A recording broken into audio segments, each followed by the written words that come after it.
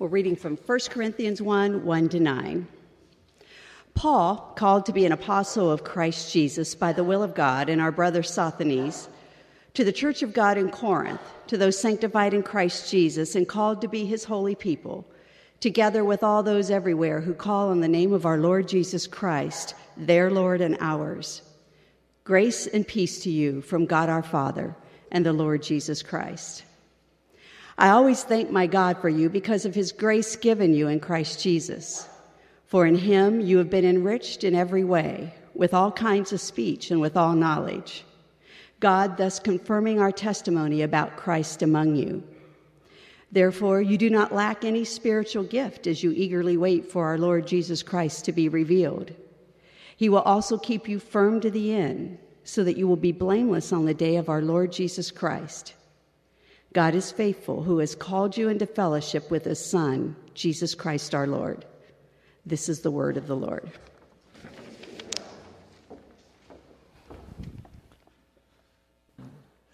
Would you pray with me? Father, we are grateful for your word. Our simple prayer this morning is as we come to it, you would increase our faith. You would strengthen it. You'd help us to really, truly believe in our heart and our soul and every fiber of our being that you are the chain-breaking God. You would help us to truly believe what you say about us is true. Would you do that this morning in your people? In Jesus' precious name, amen. Someone before the service reminded me that today at 11 o'clock is the World Cup final. And I responded, so that means I got to about 12:30 before anything interesting happens, right? Because not a huge soccer guy, but for the past 20 or so years, I have been involved in coaching numerous sports. I've coached very, very little basketball, I think one game. Coached lots of baseball, Little League, T-ball, my son's travel team, been involved in helping coach those. Before that, coached for 4 years diving and also 3 years of water polo. Never played a game of water polo in my life, but I've coached 3 years of water polo. And it's interesting, at every level in every sport, whether it's young kids all the way up to high school students, I've run into two extreme type of attitudes. Thankfully, most kids don't fall into those extremes. There's kind of a bell curve, and most are right in the middle. But I've seen my fair share of kids who are way, way overconfident in their abilities and skills. It's really frustrating to be out on a baseball field with a 7-year-old, and you're trying to teach him how to catch a ball, and you say, okay, fingers up, keep your elbow in here. And he says, no, I think my way is better. Now, I used to try to reason with 7-year-olds and say, now I just back up and throw the ball as hard as I can at their face, and when they catch one, I say, how's your way working out for you now? I'm joking. On the other extreme are those kids that have no confidence in their abilities at all. And you can see them out on the baseball field. They're the ones that are thinking, please don't hit the ball in my direction. They step up to the plate and they're terrified. And you work with them and you try to coach them along and you try to encourage them and talk about the things that they can do and how to get better. And I gave up on that too. Now I just step back and throw the ball at their face really hard. And when they do catch it, I say, see, you can do it. I'm kidding. You see extremes. I'm sure teachers, you see that in the classroom. Professors, you see that in the classroom. You know what? We see it in the Christian walk too. There's those extremes of how we view our Christian life. There's some who would fall into the category, the camp, they have a worm theology. That's actually a phrase that's used sometimes, worm theology. It's taken from that great hymn, alas, and did my Savior bleed? And did my sovereign die? Would he devote that sacred head for such a worm as I? In some quarters of the Christian community, they want to so highlight grace that they emphasize sin over and over and again. And every discussion comes back to sin and how horrible we are. Another example of it comes from one of my favorite hymns, actually. It goes by a few different titles. Give me Christ or else I die. The other title is Gracious Lord, Incline Thine Ear. It's a great hymn until the hymn writer gets to the part where he says, I'm all unholy and unclean, nothing else but sin.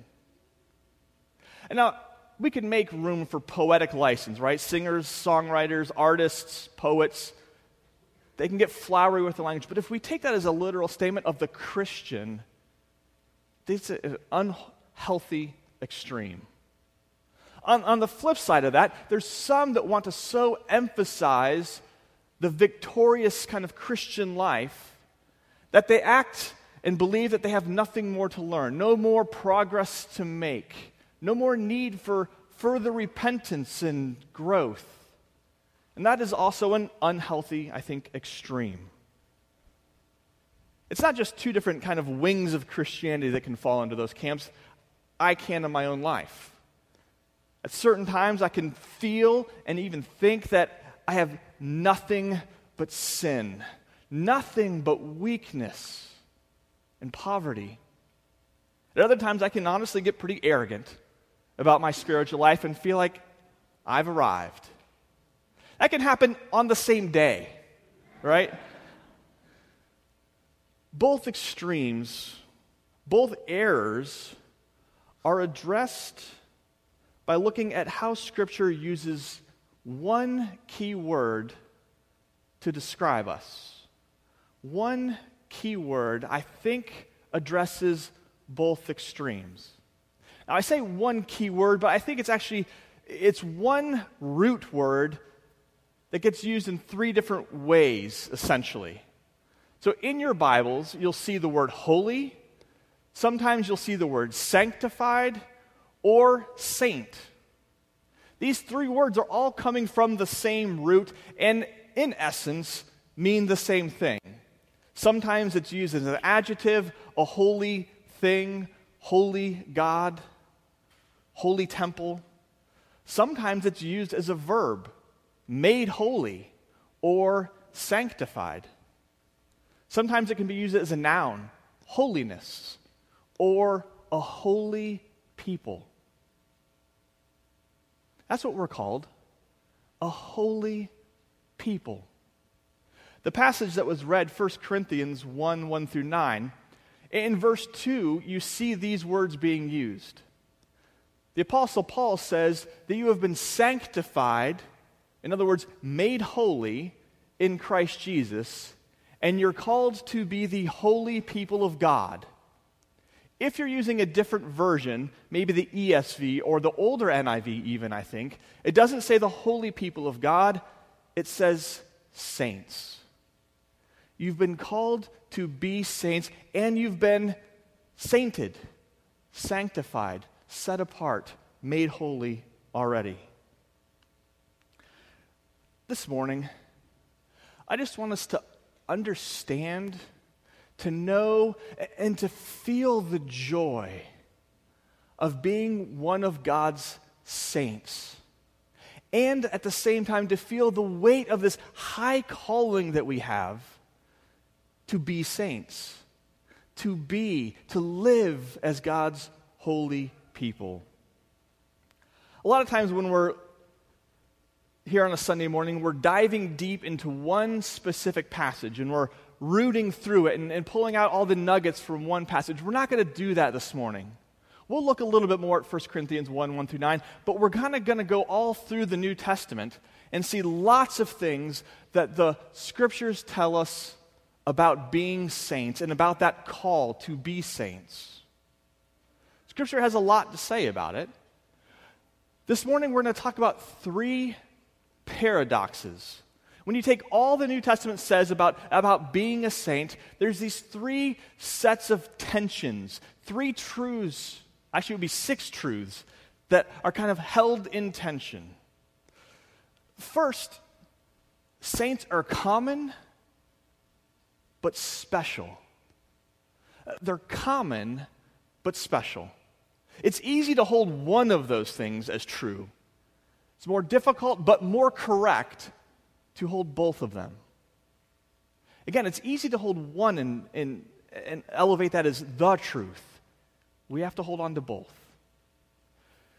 I think in our common thinking language, kind of person on the street way of thinking, saints are these very special people. People who've gone through a rigorous process of being canonized and deemed saints officially by the church. There is a process in the Catholic Church of being deemed a saint, being canonized. It was formalized in the 10th century, and since then, approximately 10,000 people in the history of the church have been deemed saints. So 10,000 people over the past 1,000 years, you're talking about 10 people per year get dubbed saints. The process is rigorous in this wing of the church. First, a case is opened. Someone nominates a potential saint, and they become a, technically, servant of God. And then people begin to pour through their writings, official and unofficial writings, to see if what they held to be true, what they believed, what they taught, is actually orthodox, good teaching. They pour through their life to see if they lived a life of virtue, and if it's confirmed that they lived a life of virtue, of heroic virtue, and they were orthodox, then they can become venerated. They can become venerated. They become the venerable Bede or the venerable so-and-so. Still not a saint, though. To be a saint, there has to be, the next step is being blessed or beautified. To get to that step, there has to be at least one miracle that has been performed in your name. People have prayed to you. You're dead at this point, by the way. And some miracle has been performed in your name. If that has been proven, then you become blessed so-and-so. The final step is you need one more miracle, at least 10 years after the process has started. And if all that happens, then you become a saint. That's probably what most people think when they hear the word saint. Either that or a football team. But we're in church, so we'll go with that. People who are on icons, who have churches named after them. Saint Augustine, Saint so-and-so. It's a very special thing to be called a saint in that way. But I don't think that's how the Bible uses the term. The New Testament uses the term saint to describe all believers. All of us. All of us common, everyday, ordinary, run-of-the-mill believers. All of us who lose our temper. All of us who sometimes cuss when we hit our thumb with a hammer. Who lose patience with our kids. Who aren't as obedient as children as we ought to be. Who struggle with sins of lust or greed or jealousy. That's us. That's you. And we're described over and over and over again as saints. Paul begins his letter to the Ephesians. He says, to the saints in Ephesus. He begins his letter to the church at Philippi, to the saints in Jesus Christ in Philippi. He begins his letter to the church at Colossae, to the saints. He's not singling out special people in the church. He's talking to the church entire, everyone gathered. You are the saints. Now maybe you're thinking, okay, well if everyone's a saint, then it's not really that special. It's common, but not special. Again, that's kind of a typical way of thinking, right? If a metal is very typical, very common, we don't think of it as special. Tin, aluminum, not that special. Or if a bird is common, the robin, we don't get all excited about seeing a robin. It's common. Let me give you a different way of thinking. Wives are common. There's probably 100 or so of them in this room. But my wife is special to me. It's the way it should be. we're not just the saints. It shows up that way sometimes in Scripture, but a lot of times it shows up as His saints, His holy people. There's a possessiveness to that. We belong to God. We've been set apart by God and for God. We're special to Him. Yes, it's common. There's a lot of us. But we're special to Him. We're His saints. His saints. When we hear the word holy, I think more often than not, we think in terms of moral purity, uprightness, righteousness, and it certainly does mean that. But at its root, it means something that is set apart. So, all throughout Scripture, you can run into things like holy incense. Incense has no moral qualities about it. I tend to think it's kind of evil, but in reality, it has no moral qualities about it. But it's holy because it was to be used in the temple. Oil, holy anointing oil. There's nothing morally more pure about this oil. It was just set apart for use by God. Holy tongs that were used on the altar. Holy garments that Aaron would wear. Not jeans with holes in them. Garments that were set apart for service to God. When we are called saints, the holy people of God, it's reminding us that we have been set apart by God, for God, and His purposes. As I was thinking about this week, I was convicted about how often I speak of my dreams, my visions, my plans, my goals, neglecting to consider God's plans for my life, God's dreams, God's goals and purposes. I've been set apart for Him. Growing up, my parents would ask me all the time. It got frustrating. Have you prayed about that? Have you asked God about that? Have you sought God's will about your summer job, about your major? And I will confess, I do not ask my children that same question nearly enough. You can go overboard with it, but we're set apart for God. This week I was talking to someone in the church, and they were reminiscing about how older generations used to talk about their plans and then add the phrase, the Lord willing. Are you going to the picnic in a couple weeks? I am, Lord willing. Certainly that can just become an empty habit. But it expresses something important. It expresses something about not only the sovereignty of God, but our submission to it. I have plans to go to the picnic. I have plans for this major. I have plans for this part of my life. Lord willing, I submit to His plans for my life. So, high school senior, you just graduated, and people ask you, what are you going to do in college? You don't have to say it every time, but maybe think it. I'm going to be a sociology major, Lord willing. You just graduated from college. What are you going to go do with your life? You know what? I think I'm going into business. I'm going to start a company, Lord willing. I submit my plans to Him. I have been sanctified, set apart for Him. I laid at His feet.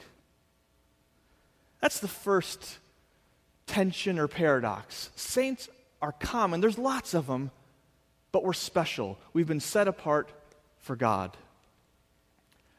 The second paradox is that saints are already holy, but not yet holy.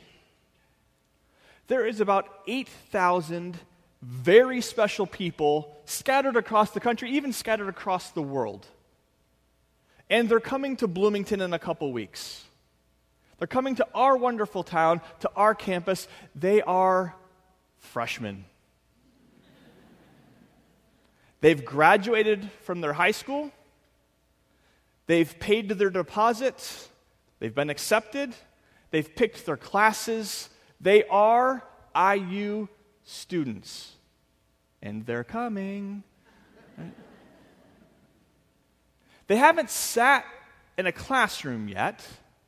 They haven't participated in those discussions yet. They haven't sat in the student section at an IU basketball game. There's parts of being a student that they haven't experienced yet, but they are students. We are saints. We are the holy ones of God. But there's still parts of that we haven't experienced in full yet. Again, remember, we skimmed through a few verses where Paul addresses us all as saints. If he was writing a letter to us, he would address us as the saints in Bloomington. We're saints. He also reminds us in parts of Scripture that we are sanctified. We have been made holy. 1 Corinthians chapter 1 says, to those who are sanctified. If you know anything about the church at Corinth, that is a shocking statement. They were rife with sin and division and gross immorality, and yet he still addresses them all as saints, as the ones who are sanctified. 1 Corinthians 6:11, he says, but you were washed, you were sanctified, you were justified in the name of the Lord Jesus Christ and by the Spirit of our God. Colossians 3, Paul calls us the holy people of God. We've already become that. Yes, that's true positionally. We are now set apart. But it goes beyond just being set apart. There is something different about us morally. We'll say it that way.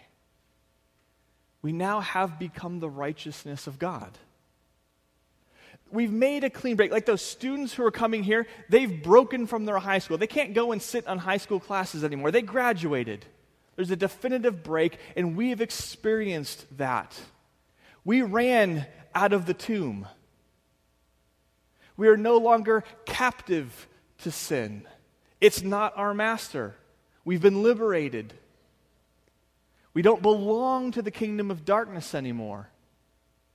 Something definitive has happened already, and we've been made holy. But we haven't yet fully experienced all that can and should mean. We're still sinners. The Apostle John says if we deny that we have sin, we make God out to be a liar, and the truth is not in us. The Apostle Paul, Saint Paul, said, here is a trustworthy statement that deserves full acceptance. Christ Jesus came to save sinners, of whom I am the worst. Not I was the worst, I am. St. Paul still understood that he was a sinner and had the need to grow, to progress in holiness. That's why all throughout Scripture, along these statements about already being sanctified and already being made saints, you see calls, demands even, to live a holy life, to put to death sin, to clothe yourselves in righteousness. It's not only a thing that has been accomplished and done, it's a truth that we are to be growing in. Yes, we are saints, but we need the continued progressive work of the Holy Spirit in our lives to become what we are. Pursuing holiness is a demand upon our life. It's a call upon us. It's a call to joy, and it's one that we have to take up in faith. Not like Benjamin Franklin. Benjamin Franklin had a plan to improve himself morally.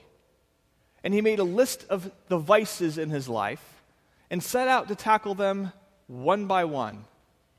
Okay, I'm a little bit too greedy. I'm going to work on that. And then when I've gotten over greed, I'm going to work on my anger or my stupidity for flying kites in storms. It was all about self-improvement, and that is not what Scripture is calling us to. It is an act of faith, believing, trusting that what God has said about us is true, that we've been freed, that we've been given the power through the Spirit to grow in holiness. It's about trusting that what God has declared is true, and about leaning in and living in light of that truth that we are saints. It's not by doing it yourself, but by relying on God's work that's already been done and His power that is at work in us through His Spirit. That's the second tension, the paradox there. That we already are holy, but not yet holy. And the third, saints are weak, but at the same time, saints are incredibly powerful. When you read through the New Testament, you get a very clear picture of the weakness of the saints. Some saints are weak in their consciences. Their consciences are easily wounded. They see temptation hiding around every corner. They're easily offended. Paul acknowledges that weakness. Other saints are weak because they're being persecuted. They've been physically beaten or imprisoned. Some are weak socially and economically because their stuff has been plundered. Because they've been kicked out of trade guilds because they won't worship to Caesar anymore. Some saints still struggle with things like sickness and depression. I remember very clearly inviting one of my high school friends, he was another diver in the high school diving team, to church. I don't know why he didn't come to church with me on Sunday morning. He came on a Wednesday night, which was my church's prayer meeting. And we sat there through the service, and there was a short sermon and a lot of time spent in prayer and lots of prayer requests. Lots of prayer requests. And after the service, he said to me, I do not know about this Christian thing. You guys have a lot of problems. And he's right. Scripture does not hide the fact that the saints still struggle with weaknesses. And yet, they're powerful. They're powerful to persevere when the weight of the Roman Empire is coming down on them. They're powerful to not just persevere in a grit your teeth and endure it kind of way. The saints can overcome the sin that they've struggled with for decades. Overcome temptation. Overcome powers and principalities and empires. They do that not because of their physical prowess, their strength, their armies. They do it through the power that resides in them, the Spirit. They do it through things like prayer. I love the book of Revelation. I love it. One of my favorite images comes from Revelation chapter 8. The prayers of the saints go up to heaven. And the angel collects the prayers of the saints, the smoke that rises from them, and puts them in a censer. And then hurls it back down to earth. And there's earthquakes and lightnings. It's powerful. It's like the prayers of the saints return to earth like bombs, accomplishing God's purposes. They're powerful. It's not, again, because we're strong and we're powerful. It's because we've been made holy by the power of the Holy Spirit in us. Saints, don't look to yourself and your inner resources for this power. Look to God who supplies it. Look to the Spirit that resides in you. Look to the community that surrounds you. The Holy Spirit works, yes, by speaking in our ear. That voice in my ear often sounds like John or Bob or my friend Aaron or my wife Lynn. In community, the Spirit works and shapes us and gives us power to be the saints that we've been called to be. I don't know if you've been down the staff hallway recently. Things have shuffled a bit. I'm now in a big boy office. I sit at what used to be Bob's desk.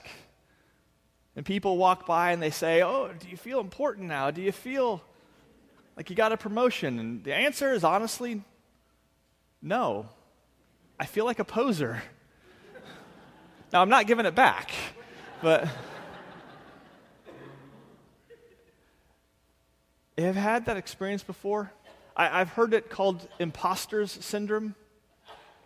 New professors, new CEOs, they're thinking, someone's going to find me out sometime here. Just waiting for that shoe to drop.